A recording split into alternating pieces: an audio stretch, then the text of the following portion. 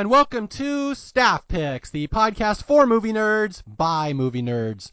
As always, I'm Mario Lanza, and I am your host on our journey through the movies out there that just need a little more love. And my movie today, this is a biggie. This is one that I've been planning since pretty much the day I set out to start Staff Picks. We are talking about one of the biggest movies of all time, James Cameron's 1997 epic Titanic. And I am here to convince you that most of the world was wrong and you should not have crapped on this movie for so long because it is amazing and it really has always deserved more love.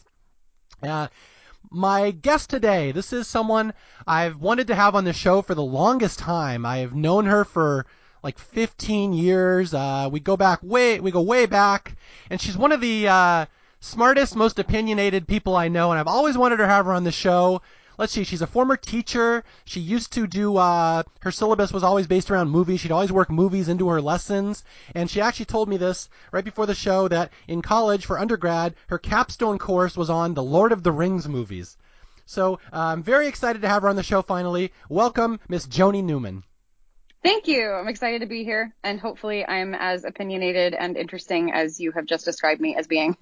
Well, there's one thing I've wanted to say for about 15 years to have you on a radio show, and I'm very pleased I get to say it now. Hello, Newman. I've never heard that before. So, Titanic. Well, I'm not going to insult my audience's intelligence by pretending they have not seen Titanic. This will be a little different. We are going to talk about just about why this movie is so awesome. We're just going to riff on it. We're going to go into certain topics and stuff. Give me your history on Titanic here. Okay, so Titanic came out when I was in that like late elementary school, early junior high time frame. And the more I think about it, actually, the more I think about Titanic, the more I realize that it's one of those movies that people remember in the same way they remember like 9/11. Everyone of my generation that I've talked to remembers when they saw it first and what their reaction was to it. And for me, my parents didn't want me to see it when I was young, for I think kind of understandable reasons, but all of my friends saw it. So I begged and begged and begged and begged. And eventually, they agreed to let me see it. Okay, two questions there. A, Yeah. How old were you when Titanic came out? And B, why did your parents not want you to see Titanic? I'm very curious about the historical drama that was deemed too racy for you. Well, there were boobies. Wow. And I was, let's see, if it came out in 97. Was I 10? Gosh, I would have been 10 then. I thought I was a little bit older than that. In my head, I was older, but no, I guess I would have been 10. So I was probably a little bit too young for it. But all my friends saw it. And eventually it was after it came out on VHS that I was finally able to see it. And I watched it, embarrassingly enough, while I was at a birthday party, and everybody else who had already seen it was off doing something else. And I was holed up in my friend's room, just like watching this movie by myself while everybody else was having fun. So you were the least fun friend at the party. I was always the least fun friend at the party, like easily. Okay, yeah, that's the one thing that has plagued Titanic over the years, at least at the time. It's not so much anymore, is that it was considered only for teen girls. Now, Oh, sure. Yeah, and this leads me into the question. Did you cry? Did you, break down at the end of Titanic? I didn't. I wanted to. Like, I remember actually getting to the part where the ship hits and you had to actually change out the VHS at that point. And so I was like, all right, bathroom break. I'm going to get my tissues. Like, I'm ready. And I was so ready to just sob like everybody said they were. And I didn't. I kind of sat there like trying to make myself sad. But the whole time I was like, wow, how'd they make that guy hit the propeller without actually killing him? My tech brain was too interested in the dynamics of how it worked and the fact that it was totally fake. So no, I've never cried when I watched Titanic. Okay, now you've told me you're especially emotionless, so that's not that odd for you, right? No, that's not that odd for me. It takes a lot for me to get emotional when I watch movies because I'm just too analytical. I'm analyzing shots and costumes, and truthfully, the only thing that will make me cry is if like a little kid needs their mom and dad. I don't know what that is, but that's a total trigger for me, even though I had good parents. So I don't know. Well, there's a scene in this movie where there's little kids drowning and their mom's telling them a bedtime story, and that did not affect you? Well, they had their mom. She was right there. But in a couple minutes, she was going to float away. Well, so were they. Now, I'm sorry, are you a master of ocean currents that I'm not aware of? You're aware they're all going to float in the same direction? I figured they were going to get pretty close. Okay, I have to tell my story because I'm somewhat more emotional than you. Like, movies can really affect me, and this is really odd that the guy on the podcast is the one that was wrecked by Titanic, and the girl is the one who didn't care and was Team Iceberg. So, so here's my backstory here is that when Titanic came out, for people who don't know, this was obviously one of the biggest movies in history, and it was expected to be a flop. Are you aware of that? Were you there? Do you remember that from the time? I don't remember that from the time, but I did a bunch of reading just to kind of remind myself of what was going on when it came out, and saw that James Cameron was convinced that it was going to flop, and that actually really surprised me because of what it's become. But it makes sense after rewatching it again, because it's got some really, really like significant issues in the middle of all of its awesome. So I can see why he might have looked at the movie and gone, "Oh shoot." Okay, here's my recollection. Now, I could be wrong, but this just remember me as I'm 23 when this movie comes out, and I remember, it had been announced, and James Cameron, the guy from the Terminator movies, doing Titanic, and everyone's like, wow, that's weird. That guy doesn't do movies like that. And then it was announced this movie is going to be like $300 million. Like, it was the most expensive movie in movie history well before it was even finished. And it was like the laughing stock of Hollywood. It was like like they joke about Waterworld and Ishtar being these huge flops. Titanic was expected to be the biggest flop ever. And that's why it was one of these things that was so surprising it actually turned out to be like a hit. Yeah. I actually read that it ended up costing more than the actual Titanic. The movie, if I remember right, cost about 200 million, and the Titanic itself cost 150. What happened is this movie came out in 97 and I was not going to watch it. I'm like, I don't want to watch that. It's supposed to be a flop. And I'd heard that it's just teen girls going to see it, and that was it because they all love Leo DiCaprio. That's accurate. Yeah, okay, good. Very good. And to 10-year-old Joni, were you a on Team Leo? Oh gosh. I don't think so. I was kind of like oddly emotionless. I think I was Team Leo mainly because my friends were, and kind of like how I wanted to cry, I wanted to like Leo, but mainly because I wanted to fit in, and I didn't. So I wasn't anti-Leo, but I don't think I was Team Leo either. I was Team Gilbert. I was Team Gilbert Blythe. Like I was literary snob. I love that your story is surprisingly like the Wizard of Oz, how you're constantly searching for something that you don't have that everybody else has. Pretty much. Yeah. Pretty much. Yeah. So I didn't see Titanic when it first came out. It wasn't marketed to me. I'm too old for it, I think. And what happened is I have an uncle named John, and John is like Mr. Macho conservative Republican guy. And this is the last movie in the world he ever would have seen. And for some reason I was talking to him and he's like, "Oh, I saw Titanic. It was amazing." And I'm like, "You? There's no way you, of all people, would love Titanic." He's like, "No, it's great. It's like the greatest movie I've ever seen." And I'm Oh like, wow. "Wow, okay, well, perhaps I will stop watching Dumb and Dumber and I'll go watch something with substance like Titanic." And so I went to the theater, and I always remember this. It was like the movie had already been out for like 6 weeks. And I remember there was a line of teenage girls right in front of us, like 14, 15 years old, and they'd all seen it like 10 times already. Oh no. So, yeah, we're sitting there in the theater, and the opening music comes up, the Celine Dion music, and they all start crying. It's like 3 seconds into the movie, they're all in full-on tears. And I turn to my wife, and I'm like, "This is going to be rough, isn't it?"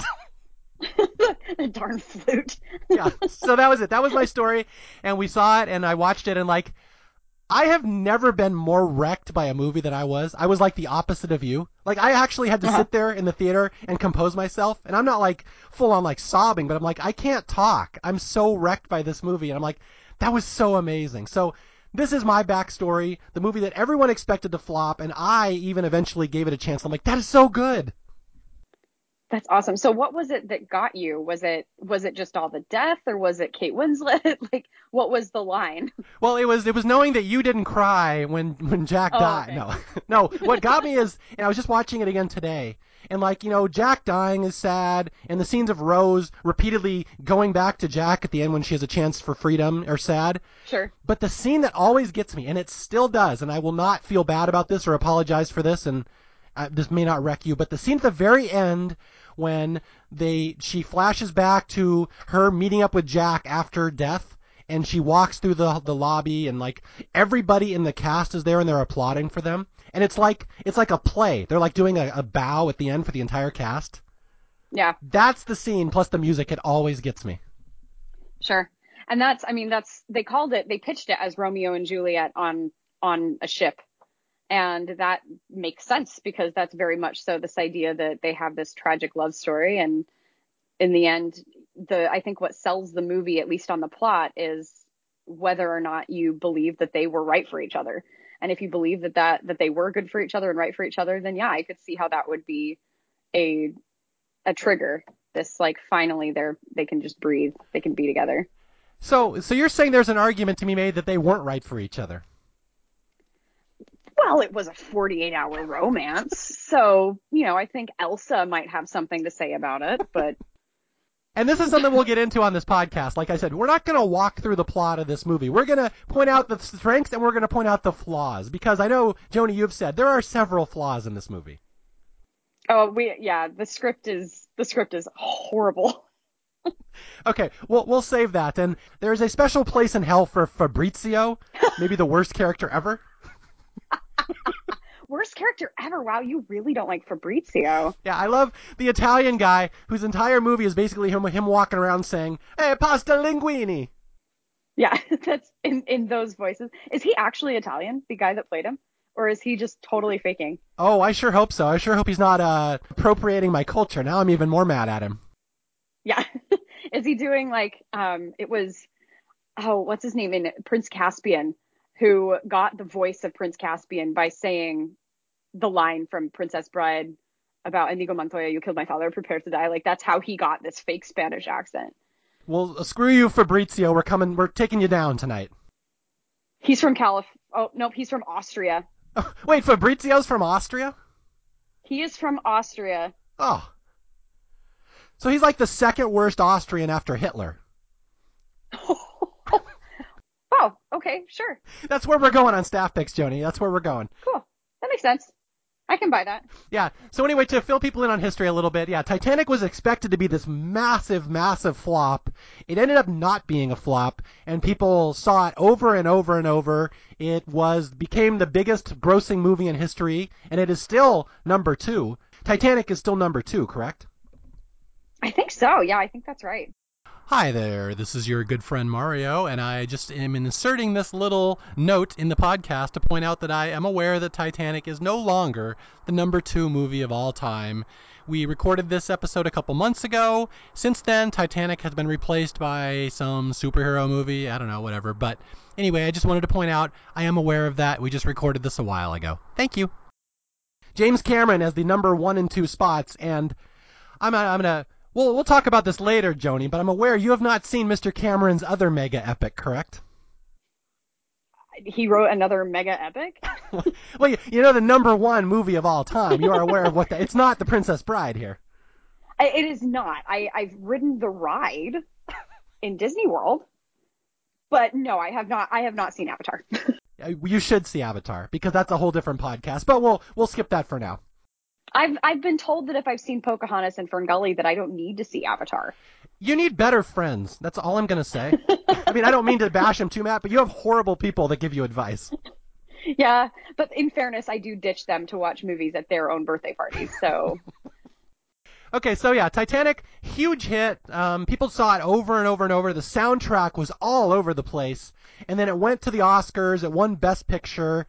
And to this day, that's like the last Oscars I really cared about because that was like a huge deal. Did you watch the ceremony that year? I don't remember actually if I watched the ceremony that year, but I do remember it being all over about how many Academy Awards it won. Yeah. It still did it get more than Return of the King? I'm not sure. We will have or did to it match? I'll bring in the crack Staff Picks research team and we'll research that. I don't know. Yeah. But yeah, Titanic won Best Picture, and then the backlash started, and that's why we're doing the podcast today, because for the next 15 years, all you heard was, that was the worst Best Picture winner ever. It was like a sham. It never should have won. Nobody would admit that they liked Titanic, and that's why we're here doing this podcast today, because it never should have faced that backlash phase.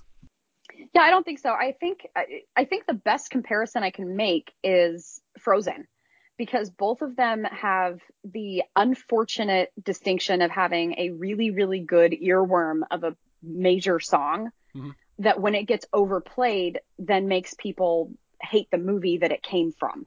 Because both Let It Go and My Heart Will Go On just took on a life of their own. And when you hear that song over and over and over and over and over again, you just get sick of it. And I think that might have been a little bit what happened with Titanic, is people just got overexposed. Yeah.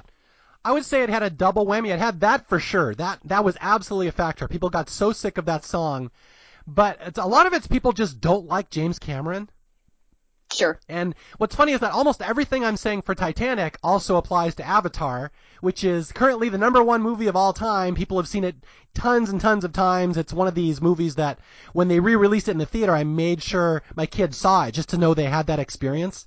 But to this day, that movie gets no respect, including from my co-host.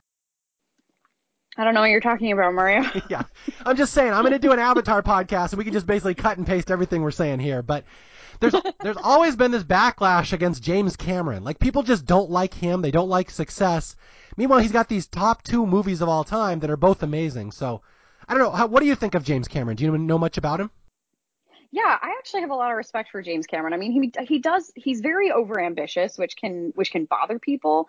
But I have a lot of respect for the insane amount of detail and research that he went to make Titanic. I don't know as much, obviously, because I'm an idiot, about Avatar, but I do know a lot about what kind of research and the level of intense study that he did to make sure that Titanic went off accurately. And I respect that. That's extremely admirable that he went in not just wanting to make this movie, but also build something historically accurate. Yeah, and that's the same thing that made me eventually fall in love with the movie. I mean, I liked it the first time I saw it. I'm like, that is a really powerful movie. But then all the documentaries and stuff came out that talked about all the level of detail he put into the ship, like right down to the rivets and like the little railing and everything was exactly the same. And like some of my favorite shots in the movie are the ones where they transition from underwater actual footage to his Titanic and they just dissolve, and it's so cool.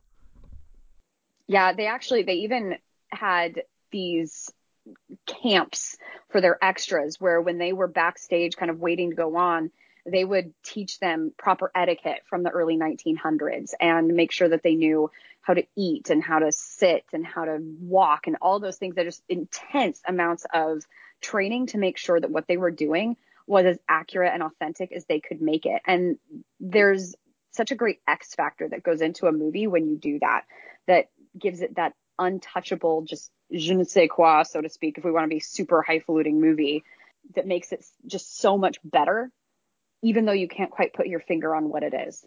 And I think a lot of that comes in with Titanic too, because there are some obvious visual or like talking flaws, I guess, that come out of it. But What? You're not talking about the Jack and Rose stuff, are you? oh, I'm definitely talking about the Jack and Rose stuff. Like there are some embarrassing kind of ridiculous lines of dialogue, and I've already mentioned that, so it's obviously a sticking point for me. But when you put that aside, there's something about that movie that you just can't stop watching because it's so damn beautiful. Yeah, yeah. Beauty is the one word that I always use to describe it, and I always describe it this way: is that like this is a 3-hour movie, and I don't have a really long attention span. I don't really do well in 3-hour movies. I will always remember how fast the second half of Titanic goes. Oh yeah. I remember the movie ended the first time. I'm like, there's no way that was 3 hours. Because like the minute they get to about halfway through the movie, it just zooms by. And it's like you're so engrossed in it. Although I want to come back to something you just said.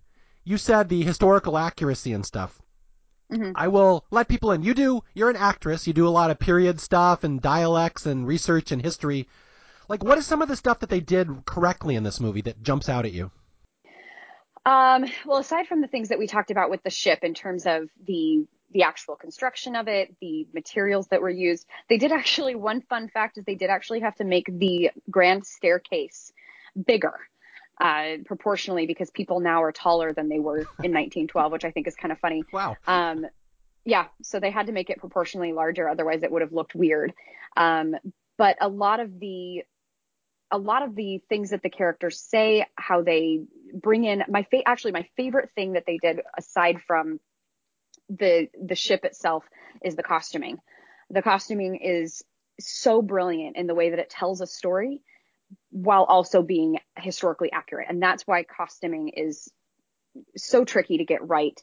When you see Rose for the first time, she's in that gorgeous blue I guess it's purple and white striped dress that just chains her in. It's very stiff. It's very formal. There are belts and cuffs and collars.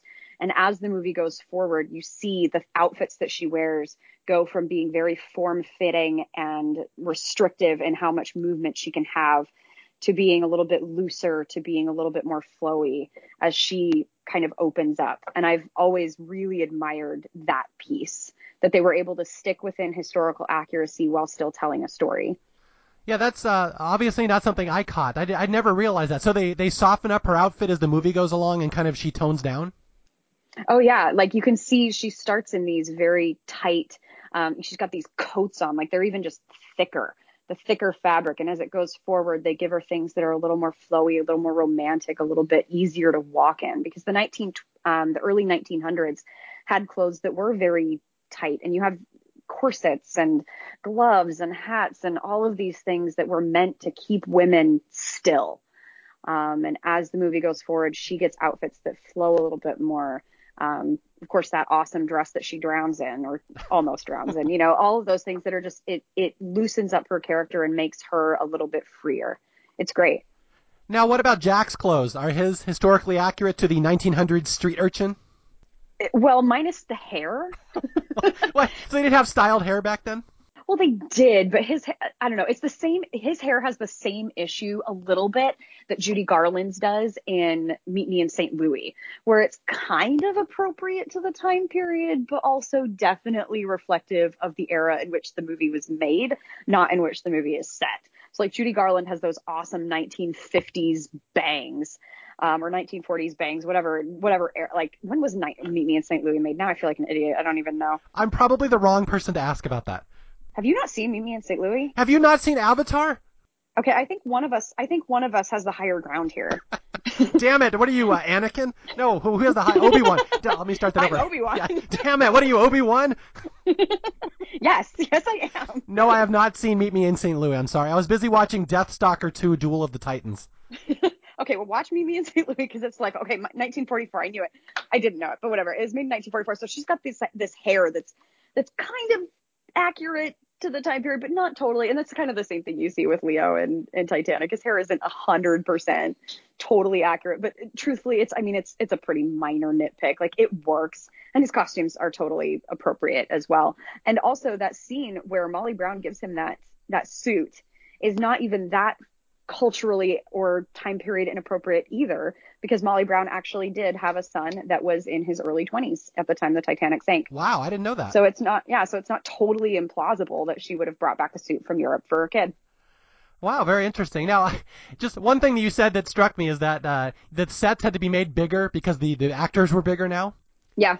How does that work with Leo, who looks like he's about 10 years old? Like, did he look 6 because the stairway was bigger now? I think that must have been his issue, because he looks so little, but a lot of that is the camera work. I think James Cameron is a brilliant cinematographer, and they do a lot to make him look very, very small with those high angles that they use on him in that scene, especially when he's waiting for her. Anytime you get that high angle on somebody, they just look puny. If you want them to look taller, you're going to shoot them from a lower angle, and they sit on him like a bird the entire time just to make him look little and stupid. And it works because he does look little and stupid. So you're already pointing out a couple little subtle things that James Cameron did that people might not have noticed that made this movie more effective. Totally. And that's what I think makes me respect Titanic just a little bit more than maybe the average current person. A lot of that is because when a movie is able to evoke emotion in you, it's not just reliant on the script or the plot. There are so many things that are subtly impacting your brain and the way that you respond to things, and camera angles, costuming, sets, music, all of that has a really big factor in how you respond to a movie. And the story that's being told. So even though the dialogue might not be brilliant, and even though the love story might be rushed or whatever, it's telling a story in a potent way. So you can overlook a lot of those flaws and enjoy it for what it is, and not gripe too much about what it could be or what it isn't. Yeah, see, you described it much better than I could have. I'm just going to let you go because you're actually a better speaker than me.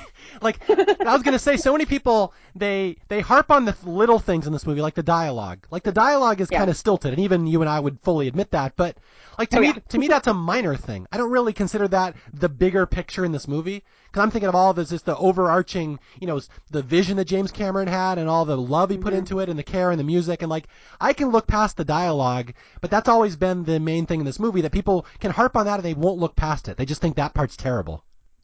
Yeah, there are so many little nods to what we actually do know about the Titanic that I think are really, really clever and really, really wonderful. There's the scene where you see the little kid throwing the top, for example, which is straight out of pictures of actual Titanic passengers. Loads of firsthand accounts were taken into play when it came to like the old couple that dies on the bed, and all of those things are meant to represent actual events, and that authenticity, that honor to those people that died, I think is really, really special, and it shows that whatever you can say about Titanic, it was definitely a labor of love. Yeah, I'm glad you mentioned that because that's something I don't think a lot of people are aware of. That top scene in particular. That blew my mind when I heard that for the first time. That, yeah, James Cameron went looking for actual pictures that existed from the Titanic, and he just threw in little background scenes of the people recreating those, just as a detail that the Titanic historians would catch. And what's great about it is that it's not. I'll pull up Harry Potter and the Sorcerer's Stone here, because one of the things that drives me nuts about that movie compared to some of the later ones is that Chris Columbus, as an American, I think does a lot of things where he kind of zooms in the camera on this magic that's happening. It's, hey, look, magic. Whereas when you get into the later films, the magic is just kind of happening because it's part of the world. And James Cameron did that too in this movie, where there are a lot of things that are historically accurate that are happening in the atmosphere. But instead of drawing his camera to it and being like, hey, look what I just did, this is really cool, he just lets it happen. And if you notice it, that's great. And if not, it's giving that authentic atmosphere where it feels right, because it's what happened. That's the thing that I don't think Cameron gets credit for, that he assumes you know this story better than you probably do. Yeah. So there's a lot of little details in it that you catch on repeat viewings, which I've always appreciated. Because, like, Titanic's one of those movies I could pop in any time and I'll watch it. It's always rewatchable. Oh yeah. Although let's go into some of the characters here, because this is something I don't think gets mentioned when people talk about Titanic enough. Is that there's the Jack and the Rose stuff, there's the sinking, there's all the overarching stuff with the Heart of the Ocean and the old lady, but let's talk about these side characters, because I think this movie is chock full of fantastic side characters, and they're the ones that really make it work as well as it does. Oh, easily. So, okay, give me a name. Pick out your favorite. Who's your favorite side character in this movie that you want to talk about? Oh, Kathy Bates. She is brilliant as Molly Brown. I love her. And now, was that the first iteration of her playing Jo on The Office? Actually, when I rewatched this movie for to kind of prepare for the podcast, I was watching it with a friend, and he looked over at me and he said, I just want at some point in this movie for her to use the line of Jo in The Office talking about her dogs biting people's crotches at some point. And I thought, that would not be out of character for Molly Brown. It would work. So if they ever do a re-release of Titanic, we've got to get some ADR of Kathy Bates doing that line. Wow, I like your friend. He thinks like I do. You have good. Okay, I changed my mind. You have good friends. I have one good friend. One good friend. All right. Just one. So yeah, Kathy Bates, one of these people who's really good in everything, and she steals a lot of the lines in this movie. Although I will fully throw myself on your mercy of the knowledge of history here. Is the Molly Brown presented in this movie historically accurate? Do you know? Oh, very. In fact, they even pull out a story, actually made famous by the musical The Unsinkable Molly Brown. But at the dinner table, when Jack is actually eating in that big fancy meal, you hear just in the background a piece of a story where she actually hid money in the stove and then lit it on fire kind of on accident. And they're all laughing about it because she's this new money person. And that actually happened in history. That's a real story. And they just kind of throw it in there. So she's portrayed very accurately. Obviously, she did not actually meet somebody named Jack Dawson on the ship, as far as we know. So that piece is a little manipulated. But the way that she's presented, her demeanor, her outfits, all very accurate to the best of our knowledge of what she was like. Now, okay, I have one beef with the Molly Brown portrayal. And again, I think, yeah, I agree she's really good in this, and she steals almost every scene she's in. But there's one scene where they're sitting around the dinner table talking about Freud, and Rose starts talking about Ismay's, and do you know Dr. Freud and his preoccupation with male size? And like Molly Brown laughs knowingly. And would Molly Brown really know Dr. Freud's theories? I don't know if I don't know. I'm not 100% sure how familiar she was with Dr. Freud. I caught you off guard. I got one historical question past Joni. I couldn't believe it. Although I'll come back at you with one more that the guy who plays Mr. Ismay, who is brilliant as well, if we want to talk about that, he actually improvised the line that came later about, who is this Mr. Freud? Is he a passenger? Such a great random improv. Now, some other side characters I got to point out. Like, I like Cal Hockley.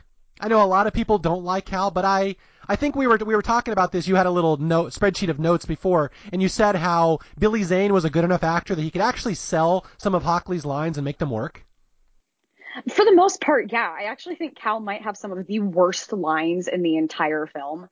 Not least of which because he's given the, God cannot sink this ship line that is so famous and not really attributed to more or less anybody as far as I know, although it might have been at one point. I don't know. But the way he delivers his lines for the most part is pretty good, even though there actually did come a point about halfway through where I thought, he looks a lot like Brendan Fraser in The Mummy, only he's taking himself way too seriously. But then he's playing a villain, and Rick O'Connell in the Mummy movies is a doofus, so it's fine. I love that. Like every single line Cal has in the movie just makes him evil and slimy. Like right down to Picasso. Never heard of him. It won't amount to a thing. Like he's just they might as well just call the character Joe Evil. Yeah. Oh, man. Okay, I got to talk about another little minor villain here who actually has a lot of depth to her, and I'm talking about Rose's mother. Oh, yeah, she's great. I am a big fan of Ruth DeWitt Bukater, I believe that. Or is she just Ruth DeWitt? I kind of forget. I think she's got the Bukater on there, too. Oh, yeah, but she's a fantastic villain, and she's one of these people who never gets enough credit. Nobody ever mentions her. Not only is she fantastically sleazy and slimy, basically whoring out her daughter for this guy, but she actually has some depth to her character. Yeah. And this is the scene that I always forget is in this movie where she basically explains to Rose, we need this, we have no money. What does she say, like, a woman's choices are harder in life or something like that? Yeah, a woman's choices are never easy, but we're women. Like, that's what we do.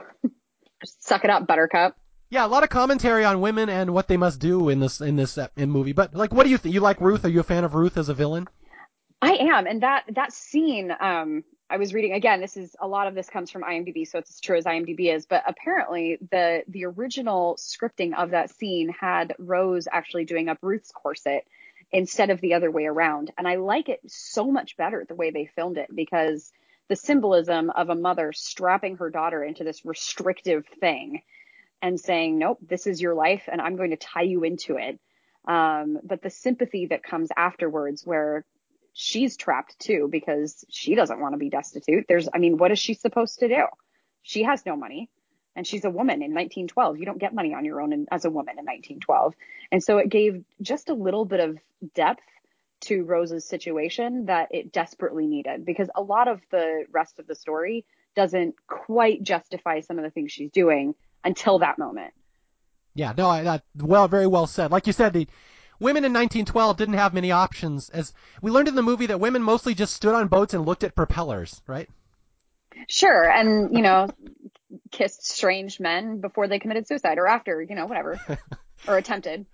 All right, so let's go to another side character. And I will say, when I first saw the movie, the death that affected me the most, and it was not Jack. Spoiler, Jack dies, sorry. No way. Yeah, sorry. Oh, shoot.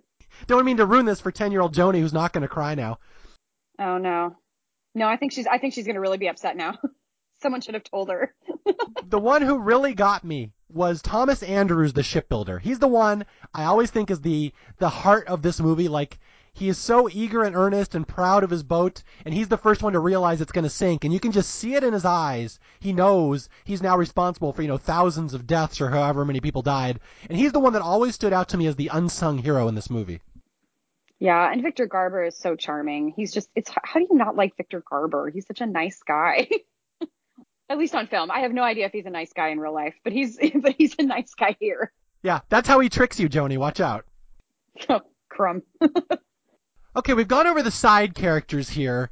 Although we kind of skipped Fabrizio. We'll just leave him. Again, the walking Italian stereotype who's horrible. And rightfully so, gets crushed by a smokestack at the end, so I'm cool with that. But let's talk about some of the responses to this movie when it came out. Because again, I'm not kidding. This movie was absolutely, everybody wanted it to fail. It didn't fail. And then right after, it succeeded so well, then the backlash happened and the critics really came down on it. I know you have researched this a little bit, right? You've read some of these critic comments? Yeah, I actually went through Rotten Tomatoes and looked at probably 300 different little blips. I didn't read all the articles. I was just reading the poll lines. And some of them are from the re-release of the film when it came out, I believe on Blu-ray. Others were from when it originally came out. But I thought some of the little poll lines were really, really intriguing to see both how the movie has stood up and how it was received originally. Some of them are really harsh. For example, this is from Critics Inc. / America Online. If when you see this film, you believe it's credible, God bless you and your unfortunate offspring with their damaged gene pool. Ouch! That's so harsh. I mean, that's the kind of backlash this movie faced. And I know there's some other ones. You have some other good ones? Oh, yeah. What really brings on the tears is Cameron's insistence that writing this kind of movie is within his abilities. That's the LA Times. All right, let's go for the trifecta. Got any other good ones? Oh, here's another good one. So Jack and Rose actually caused the Titanic to hit the iceberg. Watch closely. Oh, that's great. That's actually in my notes. I caught that too. That's one of my favorite things to point out in this movie. So Jack and Rose, at the end of the movie, they're getting chased by the bad guys. They go down in the hold and they get in the car and they make love. Perhaps we think would they make love, and then The handprint would suggest so. the handprint would suggest so. And then Rose says, when we get there, I'm getting off with you, Jack. And I'm thinking, I think she just did that in the car. But anyway, yeah.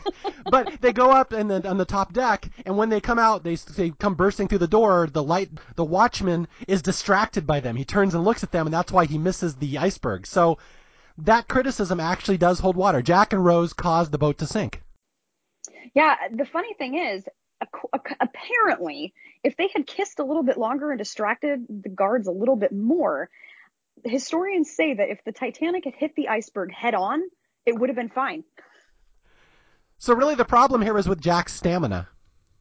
Exactly. If they had just kissed a little bit longer, wow, then the ship would have made it to New York a couple days late, damaged, but afloat.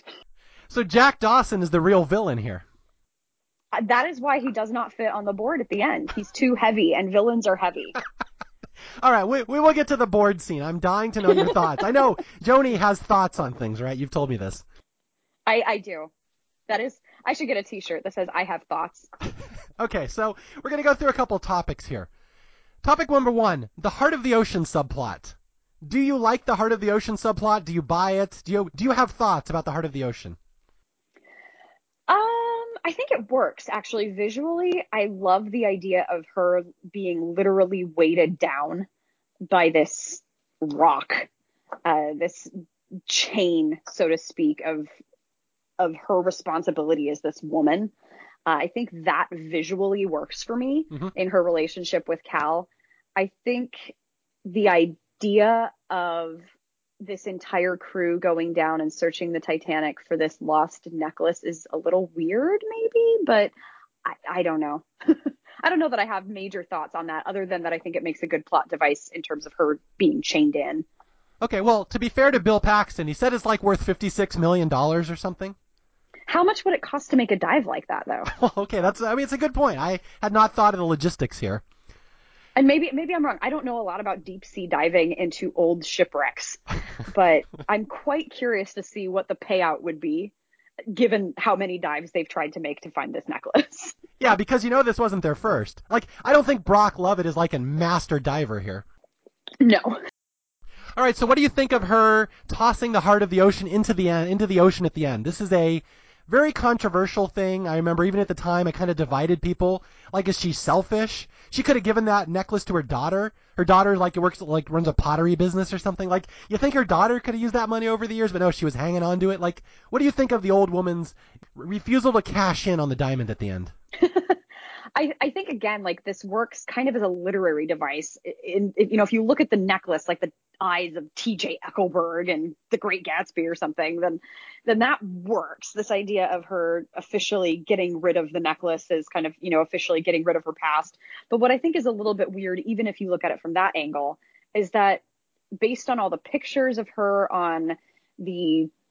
in her cabin where she's riding the horse and with her family and whatever else, it looks like she's already kind of moved past it. Mm-hmm. So it seems a little bit weird that this is the point where she would find that liberation. She might as well cash in. So I might be on the side of the people who think she should cash in on that one. All right, I'll give a little fun fact for people that most people think the Heart of the Ocean was dropped into the bottom of the Atlantic at the end of the movie. But the fun fact is that Britney Spears' boyfriend actually went down and got it and brought it back up in the Oops, I Did It Again video. Oh. So Britney Spears now owns the Heart of the Ocean. Lucky girl. Did you know that? Are you familiar with the video? Yes. Of course you are. See, I set you up. You're getting all literary and highfalutin. I'm going to set you up with a Britney Spears question. Britney, before you go, there's something I want you to have. Oh, it's beautiful. But wait a minute, isn't this... Yeah, yes it is. But I thought the old lady dropped it into the ocean in the end. Well, baby, I went down and got it for you. Oh, you shouldn't have. The funny thing is, I, again, watched that music video because I was trying to fit in with my peers. I have no love lost on Britney Spears either. Okay, so the Heart of the Ocean subplot, okay, that's one of them. The second one is the iconic scenes in Titanic. And there's two of them, aside from all the sinking, we'll save that for the end, but the one where Jack is the king of the world standing up on the bow of the ship, mm-hmm. and the one where Rose is flying and Jack's behind her. Uh-huh. You pro or con? Pro or con on those scenes? Well, the King of the World one, that was improvised, which I think is kind of cool. Like, you gotta hand it over to Leo for that one, because it's an improvised line and he throws himself into it. Without it, I wouldn't get one of my favorite scenes in The Office. So I think that in mind, I'm pro King of the World. Okay, what I have to say about that one is that everyone remembers that as Jack saying, I'm king of the world. What they don't remember is that Fabrizio is right next to him. So Fabrizio is part of one of the most iconic scenes in movie history. People tend to forget that. And he's holding a breadstick and eating a meatball. Mamma mia, that's a spicy meatball. Wow. Yeah, another fun fact. When Cameron goes for the stereotypes, he goes all the way. Yeah, good for him. He's dedicated. Yeah, so I'm flying scene. I think that one's cheesy as hell. Yeah. See, every teen girl in the world melted at that scene. It's so romantic, and then they kiss, and it's so beautiful. And 10-year-old non-crying Joni here thought it was terrible because she wanted more costume design.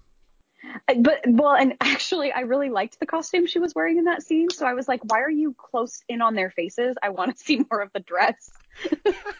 That is such a perfect answer. Because it's the best dress in the movie. I want to see more of it. So Joni is thumbs up on the Fabrizio scene and thumbs down on the Rose scene. Which is funny because I actually prefer Kate Winslet to Leonardo DiCaprio any day of the week. I actually think Kate Winslet manages to sell Rose in ways that are really, really great. Even though she has some of the worst dialogue in the movie, I think she dedicates pretty well. Well, I've read somewhere that both of them were not happy with their performances, right? Is that true? That is true, yeah. Leonardo DiCaprio described himself as being a little punk, if I remember right, or a young punk, something like that. And Kate Winslet thought that her American accent was dreadful and hates My Heart Will Go On. Oh, good. See, this is the kind of stuff that ruins people's childhoods when you find out the beloved stars of Titanic both hate the movie. But they have this great friendship that came out of it, which is kind of funny. Also, my other favorite story about the two of them while they were filming Titanic, there's two, because she flashed him when they first started filming the movie, because the first scene they filmed together was the sketching scene. Wow. I have to imagine her mom would have had a problem with that, Ruth. Yeah, she definitely would have had a problem with that. I don't know about Mrs. Winslet, but Mrs. Bukater definitely didn't like that one. So let's talk about that sketching scene. Now, this is one you said your parents did not want you to watch this movie, and No. this would probably be the scene that did that. So where do you stand on the draw me like one of your French girls scene? I actually have a picture of my cat posed exactly like Kate Winslet in that scene. So for that joke alone, I think it's great. And as far as, like, if you're looking at it from a plot progression, I think it works because, again, she's trying to be rebellious. I don't know. The only thing about it that I think is a little bit maybe unearned is that it happens, again, just on this 48-hour timeline between when they meet and when the ship sinks. And I wonder if she would have been that rebellious given how restricted and honed in these kids were in the 1900s. I wonder if she would have given in that fast, but it works, I guess. I don't know. I think it's, I don't know. I think it's a little bit unnecessary personally, but it kind of works. Well, that was one of the things I remember my mom had a problem with this movie. She's like, I really like Titanic and everything's really good, but I don't buy that Rose would be show that much defiance to societal norms and stuff. And in particular, she pointed out the scene where Rose smokes at the dinner table. She's like, there's no way a girl would have done that in high society in 1912, like right flaunting it in front of everybody's face. Yeah. She's like, I don't care how defiant Rose is, that scene right there probably wouldn't have happened. Yeah, there were so many restrictions. I mean, all you have to do is watch an episode of Downton Abbey and you get a little hint of what it was like. But in fact, I've been rewatching it because I'm getting ready for the movie to come out. And there's an episode of Downton Abbey where there is literal just upheaval because somebody doesn't have the right tie for dinner. And that's the kind of 1912 society that you're living in. You come in white tie instead of black tie or black tie instead of white tie. And it's this huge problem. And I have a hard time imagining that Ruth Bukater would not have had just intense restrictions on Rose if she had ever smoked in front of her. Not that Rose wouldn't have fought back, but I think I agree with your mom. I think that it was a little bit grasping, a little bit too fast for her to get naked in front of him after, 50 hours or whatever it was. Yeah, one day. It's basically a Tinder date. Oh, gosh. This is why I don't do online dating. Because you don't want to end up nude being sketched by some guy in a boat? No, I'd prefer it to be on land. Yeah, as a comedy writer, I have to say I love the drawing scene. Not so much that, I like the nudity in it, but I love anytime you see somebody in a reclining pose and it becomes a meme, draw me like one of your French girls. It's one of the all-time great comedy meme references. So oh man, I appreciate that you did that with your cat. So well done, Joni. Oh, and she even had and I didn't even pose her that way. I just looked up and she had a blue collar on, and it was like right in the middle of her little white furry chest, just like the heart of the ocean. And I was like, this is perfect. Is your cat trying to seduce you? Is that what's going on? She's trying to seduce food at all times. At all times.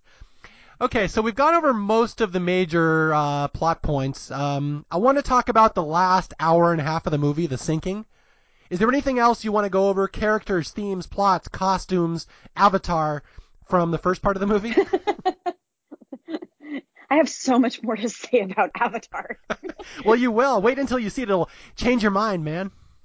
Yeah, I'll come back and guest host Avatar. Okay, so nothing else before we dive into that's a horrible choice of words to use, dive. Before we go into the sinking of the boat? I think there's one more thing that I found on IMDb that I thought was so ridiculous that I have to bring it up. Okay. Because I love when I watch movies, I love looking at the IMDb trivia. I'm just kind of that person. I'm a little sponge for facts and random things. And IMDb trivia has this ridiculous thing that says, though not based on Disney's Beauty and the Beast, Rose and Jack are similar to Belle and the Beast, as both are primary protagonists who fall in love with each other, while Cal, like Gaston, is the main villain and serves as a love rival. That is a fun fact.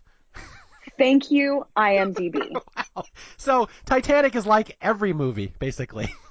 There is a metaphor that I used to use with my students. No, it was a simile. That it was John and Mary had never met. They were like two hummingbirds who had also never met. Like, okay, cool. Thank you. So, Titanic in a nutshell. Or every movie in a nutshell, basically. Pretty much. Two people fall in love and there's a villain. Thanks, IMDb. Yeah, I've seen that movie. Yeah, it's like Avatar. It's basically like every movie just on a different planet. This people fall in love and do stuff. Yep.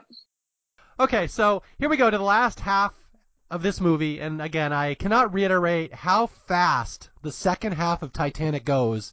And like I said, I still cannot believe this is a 3-hour movie. I was watching it today, and I'm like, oh my god, it just flies. It's like the minute Rose decides to go with Jack, and she's gonna make love with him within 48 hours of meeting him, and then go to Santa Monica with him, then all hell breaks loose. Okay, let's talk about the sinking here.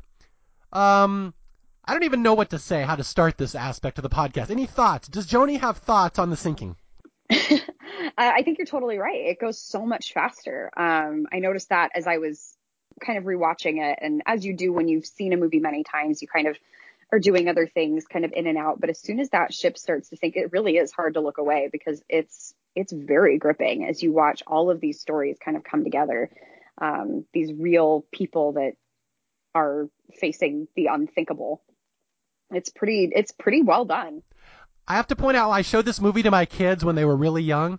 Not unlike your parents, I thought they were cool with the nude drawing scene apparently. But there's a scene in the sinking where the boat goes totally vertical at one point, and people start falling down and they start hitting the masts like a pinball game. They start bouncing off these things. Yeah. My kids thought that was so funny. They actually thought this was a comedy the first time they saw it. Oh my gosh. So they may be even more heartless than you. They were not moved, they were laughing.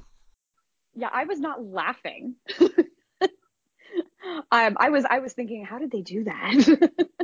Well, it's okay. We had my kids in therapy for a while, so they're good now. But well, that's good. Yeah, like you said, we wrap up the entire everybody's character arc, everybody's story arc. There's some wonderful scenes where Rose stands up to her mother, tells her to shut up. He stands up to Cal. One of the scenes that kind of made me tear up the first time when she says, "I'd rather be his whore than your wife," and then spits in his face. That was an actual, they used that line in Pikes Peak. Is that it? But Billy Zane had that line said to him before. No. He's had that twice now. He's repeatedly being turned down by women. Poor guy. Did someone say it to him in Back to the Future? He's one of Biff's henchmen. Oh. If not, we could go back and find out. We could fix it. We could do a Back to the Future 4 where Marty goes back into the first movie and adds that scene. Yeah, I just need a DeLorean and I'll make it happen. Okay, so let's talk about a couple key moments here at the end of Titanic. And I will start right off the bat by mentioning the scene that always gets people. And this is the scene that always gets people to tear up. My wife says she almost can't watch it. I know it will not have moved you because you're a robot, but the scene with the Irish mother and her 2 little babies, and they know they're going to drown, and the mom tells them a bedtime story so at least they'll be asleep when they die. Isn't that sad? I don't know, you tell me, Joni, is it sad?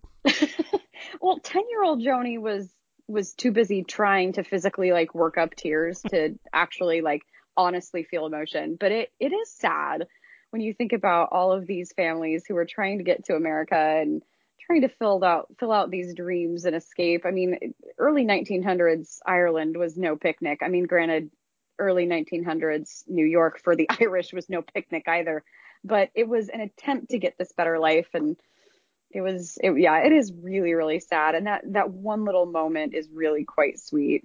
All right, I caught you in a moment of emotion. That was a trap. It will never happen again. Yeah, but like my wife said, my wife, obviously you're a mom, you have kids. That's the scene that really gets moms. They know their kids are going to die. Sure. And you're just trying to do something nice for them and put them to bed. And I have to give a little trivia here. The lady who plays that Irish mom, Jeanette Goldstein, one of the greatest chameleons I have ever seen in Hollywood. Now, you may not know her other movies. Do you know all the other James Cameron, the action stuff he did? No, I don't. I'm actually like wanting to look her up now because I don't know that I'm familiar with her outside of this. Yeah, she's insane. James Cameron did Aliens in like 1986, 87. And Yeah. One of the biggest badass in this movie is this Latina Private Vasquez. She's like can hang with all the men. She's as tough as anybody. She's got a crew cut. That's the same actress. That's Jeanette Goldstein. No way. Where she plays Vasquez, the tough Latina, and then she plays the Irish mom in this one. And then in Terminator 2, she's John Connor's mother. She's the one who gets infiltrated by the T1 or by the liquid metal Terminator, and she shoots the little blade out of her mouth, out of her hand to kill her husband. That's Jeanette Goldstein too. Whoa. And she's like James Cameron's good luck charm, and she's like, again, one of the biggest chameleons I have ever seen in Hollywood. Wow, she's great. Holy cow, I had no idea. So today I got Joni to watch Aliens. I'm very excited about this. So we get to good for her. Yeah, so we get to the end here, and some great lines, so many iconic moments and scenes and lines, and like, I barely even had to research this movie today. I'm just going to do this off the top of my head. But there's so many great Dick Cal Hockley lines. The one that always jumps out at me is where, Rose says, Jack's going to die, he's going to drown, and Cal says, that drawing will be worth much more in the morning. Which is such a great villain line. I got to give him props for that one. It's a great one.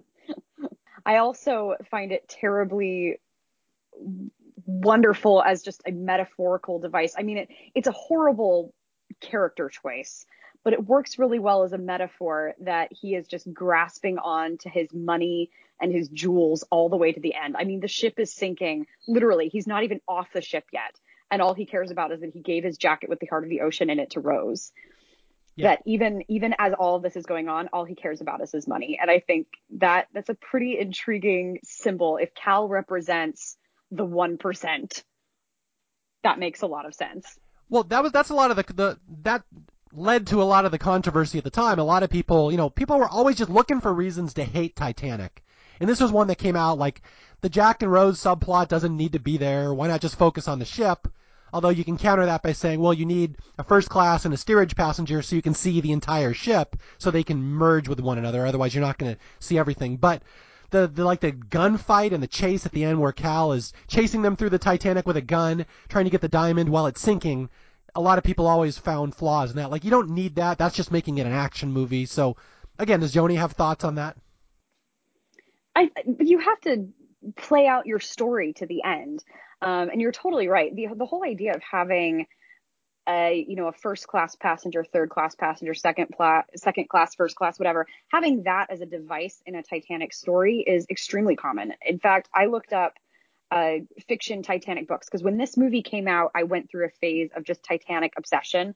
Mainly because I couldn't see the movie, but then even after I saw the movie, just as the historical guru that I like to be, read every book about Titanic I could get my hands on, and almost every fiction book of Titanic you can find involves a story, usually a romance, between a character in one class and another.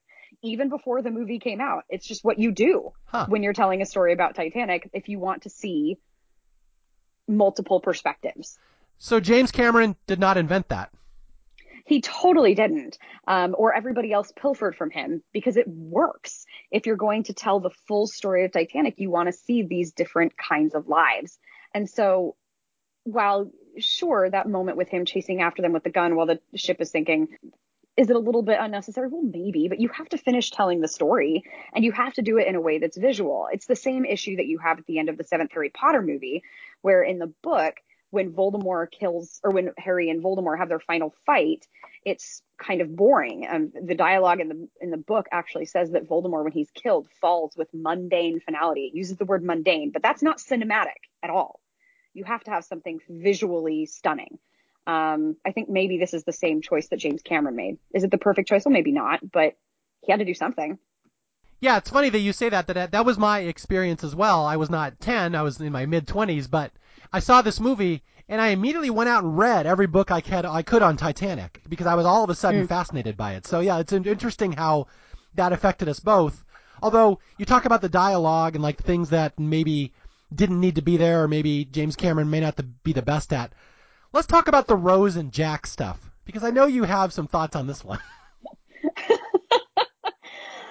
But before we talk about this, let me say, Joni sent me a spreadsheet of all the notes she had before this podcast, and like 50% of them were her mocking the Rose and Jack stuff over and over again. So I know this has stuck in your craw a little over the years. Well, yes, a little bit, but I'm the kind of person that when there's a love story in a movie, I really like it to be earned.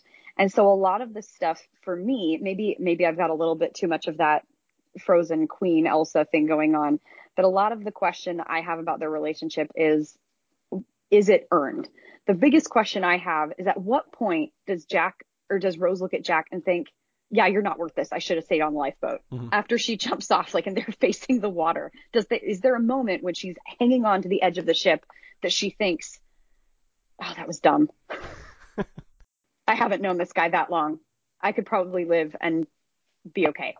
Like, do they really love each other that much? Does that happen? But I was that cynical about Romeo and Juliet too, so. Remember, he promised her a horse ride on Santa Monica, so maybe that was a big draw for her. Yeah, but she has the heart of the ocean in her pocket. I'm pretty sure she can buy herself a lot of pony rides. No, you're ruining Titanic for me. Stop it. I prefer to think that Rose was just so in love with Jack. She had to go underneath the boat and free him with her axe and walk through chest-high water and be trapped behind gates. She needed to do it because, again, this is a Tinder date. They've known each other for almost 36 hours at this point.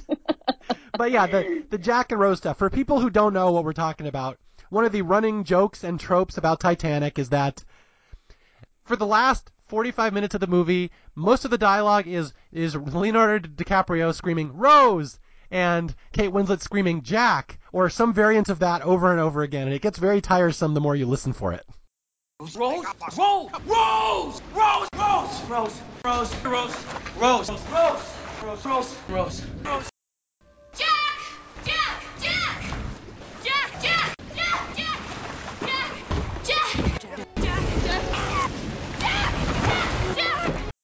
Yeah, Kate Winslet says Jack, I believe, 82 times in the movie, something like that. It's more than 80. Wow.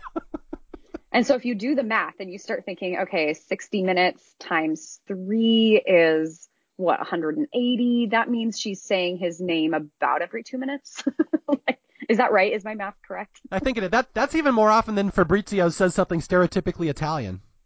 Oh, way more. Wow, that's way crazy. More. So, yeah, the Rose and Jack stuff is silly, and again, I consider it a minor part of the movie. I don't really care because the movie there's other things happening in that scene other than Rose trying to find Jack. Sure. But that is the thing that people harp on, and a lot of the criticism, rests on that. But to me that makes the movie more charming just because it's kind of silly. But your mileage may vary, I guess. Sure. Well, but the whole idea of a rushed romance, I mean, yeah, you can harp on it and it's not particularly accurate, but what movie in Hollywood doesn't have something to that effect? Because you don't want to show intense amounts of relationships after the romance is gone. That's not very interesting. Like, you live that every day. Yeah. You don't want to show what people are living. You want to give them something ideal. And so if I set my cynic aside, like, is it a nice idea that you could find somebody in that short space of time that you would dedicate everything to, even at the risk of your own life? Yeah, there's something really beautiful in that. Is it very accurate? Well, not for me. I wouldn't do it, but it could be right for somebody.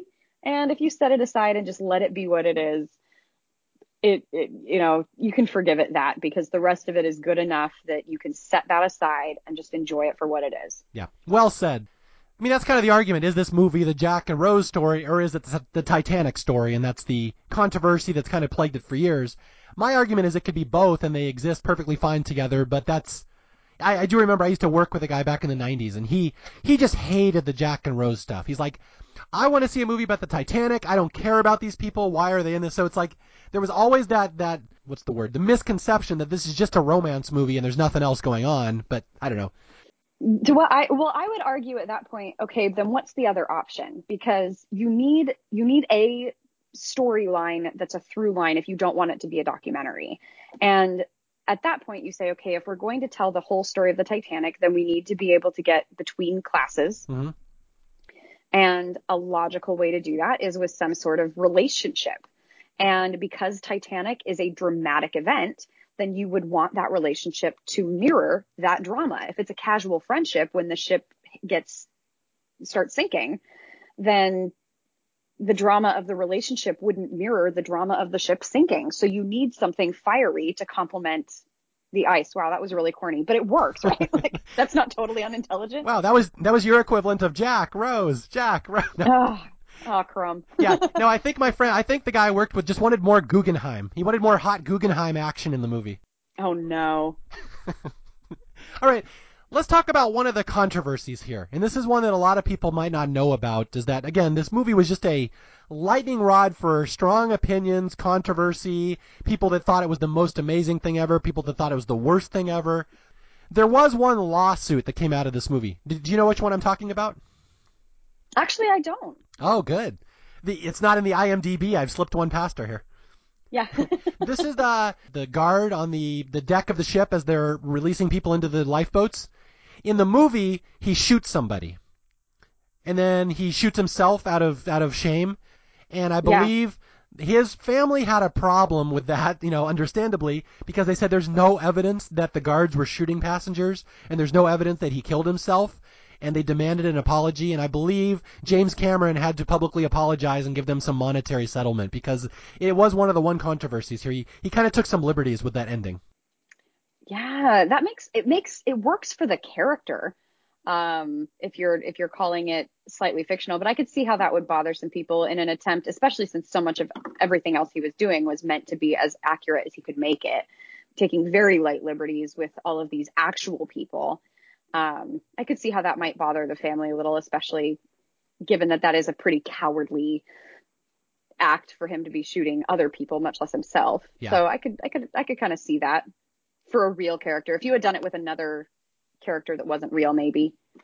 And the thing, I don't know James Cameron. I've read a lot about him. He's my personal favorite director. I love everything he's ever done, including Avatar, which is the #1 movie of all time, Joni. But, oh, really? I hadn't heard. But, yeah, James Cameron is very much a stickler. A lot of people don't like him. They don't like working with him. I know Kate Winslet in particular said he was very difficult and challenging to work with. Yeah, she almost quit. But he cares. That's the thing with James Cameron that I think people misinterpret. They think he's this, megalomaniac, tyrant that just storms over people. But he just really cares about the details and about how things turn out. So I can imagine, even though he has a bad reputation, the fact that the guard's family yelled at him probably hurt him a lot because he's such a big proponent of accuracy and stuff. So I have some sympathy for Cameron that he put that in the movie and it was probably a mistake and he paid for it later. But I bet he probably felt terrible. Yeah, I'm sure he did. He's not, and I could be wrong because I haven't studied as much on James Cameron as you have, but he doesn't strike me as the kind of person who is out for blood. He strikes me as the kind of person who just cares very deeply about what he does. Yeah. And when you care very deeply about what you do, you're going to rub some people the wrong way because you're exacting.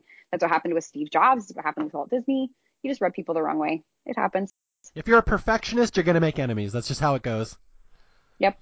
All right, so a couple things here before we get to the very end. A couple shots that I wanted to point out that I always thought were especially beautiful. And this is something you brought up earlier, how beautiful this movie is. Just so many things about it are just amazing, and the detail and just the cinematography. But maybe my favorite shot in the movie is, the Titanic sinking and there's all this chaos and panic. And then the camera pulls way back into the faraway shot. And all you see is this tiny little Titanic in the middle of the biggest, blackest ocean ever. And there's nobody nearby. There's no lights, nothing, no moonlight, anything. All you see is this tiny little boat shooting up flares. And that's where you really realize the gravity of what that situation was. And that's the scene that I always love at the end here. Yeah. I like the shot that introduces Rose because, again, if you go back to the camera work of this movie, which is so great, the camera starts on that bird's eye shot of her where you just see her hat as she's getting out and you see her glove, and it's just very proper and very formal and snobby. And then the camera just it pans down into this low angle shot. So she starts out really small and then gets really big. It's a great way to introduce your heroine, to make her seem both small and huge at the same time, which is how she feels. Important, but trapped. It's great. Well, I'm glad you mentioned Rose feeling huge, because that sets right up into the last controversy of this movie. Was she too big for the door? So, the greatest transition ever. Thank you, Joni, for setting that up. I try. For people who don't remember, I don't know how you wouldn't know Titanic, but the end of the movie is the boat sinks. Very iconic scene of just special effects, some of the most amazing technical special effects ever seen in a movie up to that point. Just, it was breathtaking if you saw it in a theater, to the point that they actually re-released Titanic about 8-9 years ago. They re-released it in theaters in 3D, and I have to take my kids to see this. I want you to say you saw Titanic in the theater, and we saw it in 3D, and the ending is even more amazing. But then they all sink, and we end up in the ocean with all these people in the cold water, and there's a little floating platform. Some people call it a door, some call it a headboard. I don't know if it's part of the fireplace, what it is. And only one person can fit on there, so Rose is up there surviving, and Jack is in the water, and Jack freezes to death. And this begs the question, Joni, you knew it was going to come up. Could they have fit 2 people on that thing? Oh, they totally could have. In fact, there was a whole symposium or something about it where they presented all the possible ways that it could have worked to James Cameron, and he retroactively said, "Yeah, I probably could have made that smaller." so Rose killed Jack, basically. Yeah, there's that great moment that I'll never let go as she's prying his cold, dead hands away so she can go finally get in the lifeboat she jumped out of. Wow, you really were a heartless 10-year-old. I'm a heartless 32-year-old. So, but yeah, it's been the running joke for years, and there are some mean jokes made in the 90s about, Kate Winslet maybe being a little bigger than some actresses, and maybe a smaller actor could have fit up there. But yeah, it's when you look at the movie, logistically, you think 2 of them could have got up there. And in fact, not only could 2 of them have got up there, they could have cuddled for body warmth, which would have been even better. Yeah, they could have. Yeah, they would have been fine. They wouldn't have even needed the lifeboat. They could have just stayed on this raft in the middle of the ocean forever and been fine. So maybe your theory is correct. She knew she had the diamond in her pocket and she was set for life. And this guy's just baggage at this point. Like, he's a street urchin. He probably doesn't even have insurance. Oh, definitely. Like, she's going to be supporting this guy. Yeah. So maybe you're on the right track here. Maybe she wanted him to die. Yeah, as the ship is going down and he's like, "Yeah, it's gonna suck us under." She's like, "Yeah, like someone else I know," and that's when she decides, "Okay, it's time to scram." Oh, that's fantastic. Oh, you're my greatest guest ever for that analogy right there. Thank you. Happy to be of service. Jack's like, "Yeah, we're gonna get sucked down." She's like, "Yeah, you first. See ya." 1, 2, 3, not it. Yeah, don't let the ship hit you on the way down. So, okay, well, let's answer this question once and for all. What is that thing in the water that she's floating on? Everyone calls it a door, but I don't think it is when I look at it. When I watched the movie again, I always imagined it as a door, but it's not. It's too intricately designed for that. Uh-huh. I think it must have just been a piece of paneling from something. I don't know what it is, but I don't think it's a headboard, and I don't think it's a door. I think it's just random wood. Huh. Interesting, because there's a couple scenes in the movie where old Rose, Gloria Stewart, is looking back on footage of the Titanic, and she always fixates on the fireplace with the mantle over the fireplace. It very much looks like the wood over one of those fireplaces. That's why I'm wondering if maybe you're making the connection here that she remembers that's the type of wood that saved her. Huh. That would be kind of cool. Let's just pretend that's true. I don't know if that's true or not, but let's just pretend it is. Yeah, that was true. So that's what James Cameron intended. That's the fireplace. It's a whole little... Never mind. I don't know.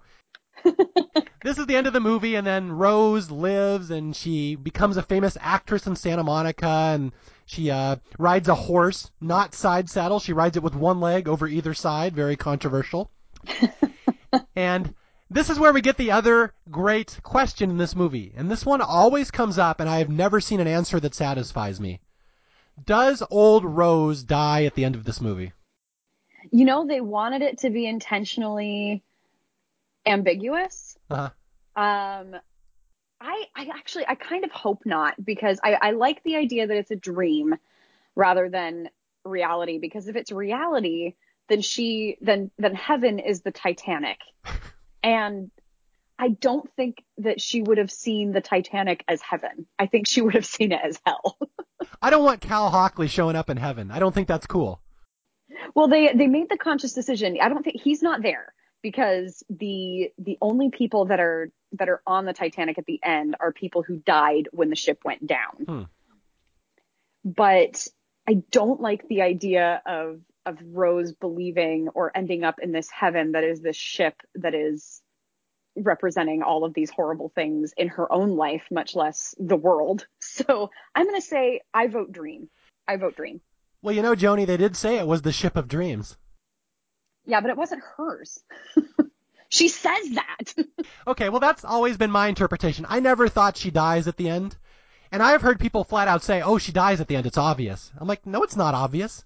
Yeah, I just think she's at peace now. She has delivered the diamond back to Jack, and she's had a happy life. And I don't personally think she dies, but there are people out there who are lunatics who will tell you she did die. So Joni and I are both on the opposite side of that, I believe. Yeah, I think so. I don't think she's dead. I think she's dreaming and then will go to actual heaven when she does die, not Titanic hell. All right, so we've effectively gone through the whole movie, and again, I have nothing bad to say about Titanic other than the things that suck about it. But other than that, it's fantastic. But I will say, are you familiar with the Saturday Night Live sketch where they beat up the old lady at the end of Titanic? Oh my gosh, no, but I'm gonna have to be now. It was where I think it was where Bill Paxton was hosting in the late '90s, and they had a sketch. It was where Sherry O'Terry was the old woman, and she throws the Heart of the Ocean off over to the ocean, and then all the people on the crew find out, and they get mad, and they basically just pummel her. And so it's just people punching an old woman as hard as they can for about 3 minutes, and it's really funny. Oh, poor Gloria Stewart. Yeah, and then James Cameron comes on and says, this was the original ending of Titanic, and we just thought it'd be really cool to see an old woman really get beat up. So, oh my gosh. That's our SNL tie-in of this episode, one of the long-lost Bill Paxton sketches. Oh man, and now he's heartless. Yeah, he's out heartless to you. Yep, there it is. I feel better about myself now. There you go. I've taught you something. That's what I want everybody to come out of Staff Picks is having learned a little bit. And you've taught me something, Joni, and I've taught you something. Well, that's good. I think what you taught me was very valuable. Yes. And you taught me about historical movies from 1944 that I've already forgotten the title of. Meet Me in St. Louis. It has the greatest lines from Margaret O'Brien ever. You have to watch it. All right. Here's the deal. I'm going to watch Meet Me in St. Louis, and we'll come back and talk about it. And you're going to watch Avatar, which is the #1 movie of all time and gets even less respect than Titanic. Okay. And we'll come back. This is a trio of episodes we're now being planned. I'm just letting people know Joni's marking her territory here on these 3 movies. She's got these 3. Okay, deal. Okay. So, anything else you want to say about Titanic's legacy, respect, last thoughts before we sign off here? I don't think so. I think in rewatching it, it really is better than it's been given credit for as it's aged. I think it just, again, got so much overhype at the beginning that it's an easy movie to hate on, but when you watch it with that open mind and with your eyes open even, I mean, just watch it on mute. If you don't like the dialogue, watch it on mute because it's so dang beautiful that it's earned its place in cinematic history. Definitely. Now, you're not a teacher now, but you were a teacher for many years and you used movies in your classroom. Did you ever use Titanic as a lesson? Actually, yeah. When I taught The Great Gatsby, I would use the scene where they went to dinner because it talked about old money versus new money, which is such a huge part of The Great Gatsby, that it's a really good representation of how that functions. So I would show a lot of the scenes with Molly Brown, actually. Very good. Now, I guess this is where we end the podcast by answering the question that I really started off with at the beginning. Is Titanic the worst Best Picture movie of all time? Because it really was called that almost unanimously for a long time, and a lot of the criticism is backed off because people hate Crash more. But Titanic was the one that really raised the ire of people. I never understood why it got so much hate. Do you think it was a worthy Best Picture winner? What else was up that year? You're the one I hear typing on the internet. You tell me. Yeah, I'm looking. So it was the 98, right? 1998 Oscars. Good Will Hunting in there, maybe? Ooh, if Good Will Hunting was in there, then that might be a tough one. Let me see. So Best Picture that year was Titanic, As Good as It Gets, The Full Monty, Good Will Hunting, and LA Confidential. I think Good Will Hunting could have given it a run for its money because I think Good Will Hunting is also genius. Uh-huh. But in terms of overall power, I actually think Titanic was a good choice because it was so... Because to me, a Best Picture needs to be so much more than just a good script. Mm-hmm. And Good Will Hunting had such a great script. And even though I will stand by it as a brilliant film, I think Titanic earned it that year. I'll say that was a good choice. Okay, well, yeah. See, my argument is just a little simpler, is that Titanic is one of the biggest movie events of my lifetime. Like when I die one day, I'll be able to look back and say, wow, I lived through the Titanic phenomenon. That was like a big deal. And I place it on such a higher pedestal than most other movies. Like, even if Good Will Hunting is as good of a movie as Titanic, I would say Titanic was such a massive cultural event that was like the center of all pop culture in the world for a long time. I'm just really happy it got rewarded. That's what I would say. I'm really glad that we look back and say they were smart enough to award this one at the time. I think you could say the same thing about movies like The Return of the King. The Return of the King had a similar experience where at the Academy Awards, it was up against some great films. I'm actually looking them up right now too. Hang on. So yeah, The Return of the King was up against some great films the year it won. It was up against Lost in Translation. It was up against Seabiscuit, Mystic River, Master and Commander. Again, like it was, The Lord of the Rings is one of the biggest cinema accomplishments of our generation, easily. And I think that honoring Titanic, honoring movies like Return of the King was totally the smart choice because of not just what the film did, but what it represents in our culture, because so many Best Pictures are forgettable. I mean, do you remember Mystic River? No. I mean, it was up for Best Picture, but I don't remember it. Yeah, that does lead me to the next question, is that since Titanic has lost the mantle of worst Best Picture winner ever, and now everyone says Crash is, I'm just curious, have you seen Crash and what do you think of it? I haven't seen Crash. I personally love Crash. It's one that I want to do a staff picks on someday. I just don't feel as strongly about it as Titanic, so it hasn't happened yet. But that's the one that everyone references now as being the worst Best Picture winner. Yeah, I would say La La Land, but I can't say La La Land. All right, again, I just want to thank you for joining me. Again, you're a guest I've wanted to have on for the longest time, and I just was looking for the perfect movie to unleash you onto my audience, and I'm glad that you guys will notice, I let Joni do most of the talking in this podcast. I don't do that very much. There's only 2 co-hosts I think I've ever really done that for, and that's Joni here on Titanic and Brian Scully on Arlington Road. So I just was very excited that you got to come on and talk, and I'm looking forward to the other 2 podcasts we do in the future. Me too. We'll see which one of our movies is better. It'll be mine, but you know. You do have no heart. You're the Tin Man. We've learned this. Yeah, maybe I'll find it after we've done our trilogy. Okay.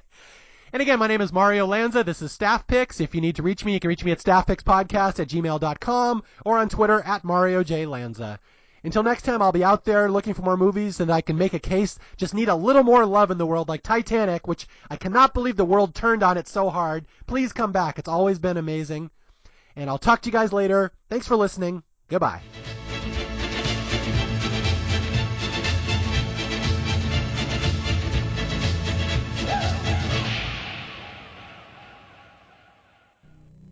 Rose. Jack. Rose. Jack. Rose. Jack. Rose. Jack. Rose! Jack. Rose! Jack.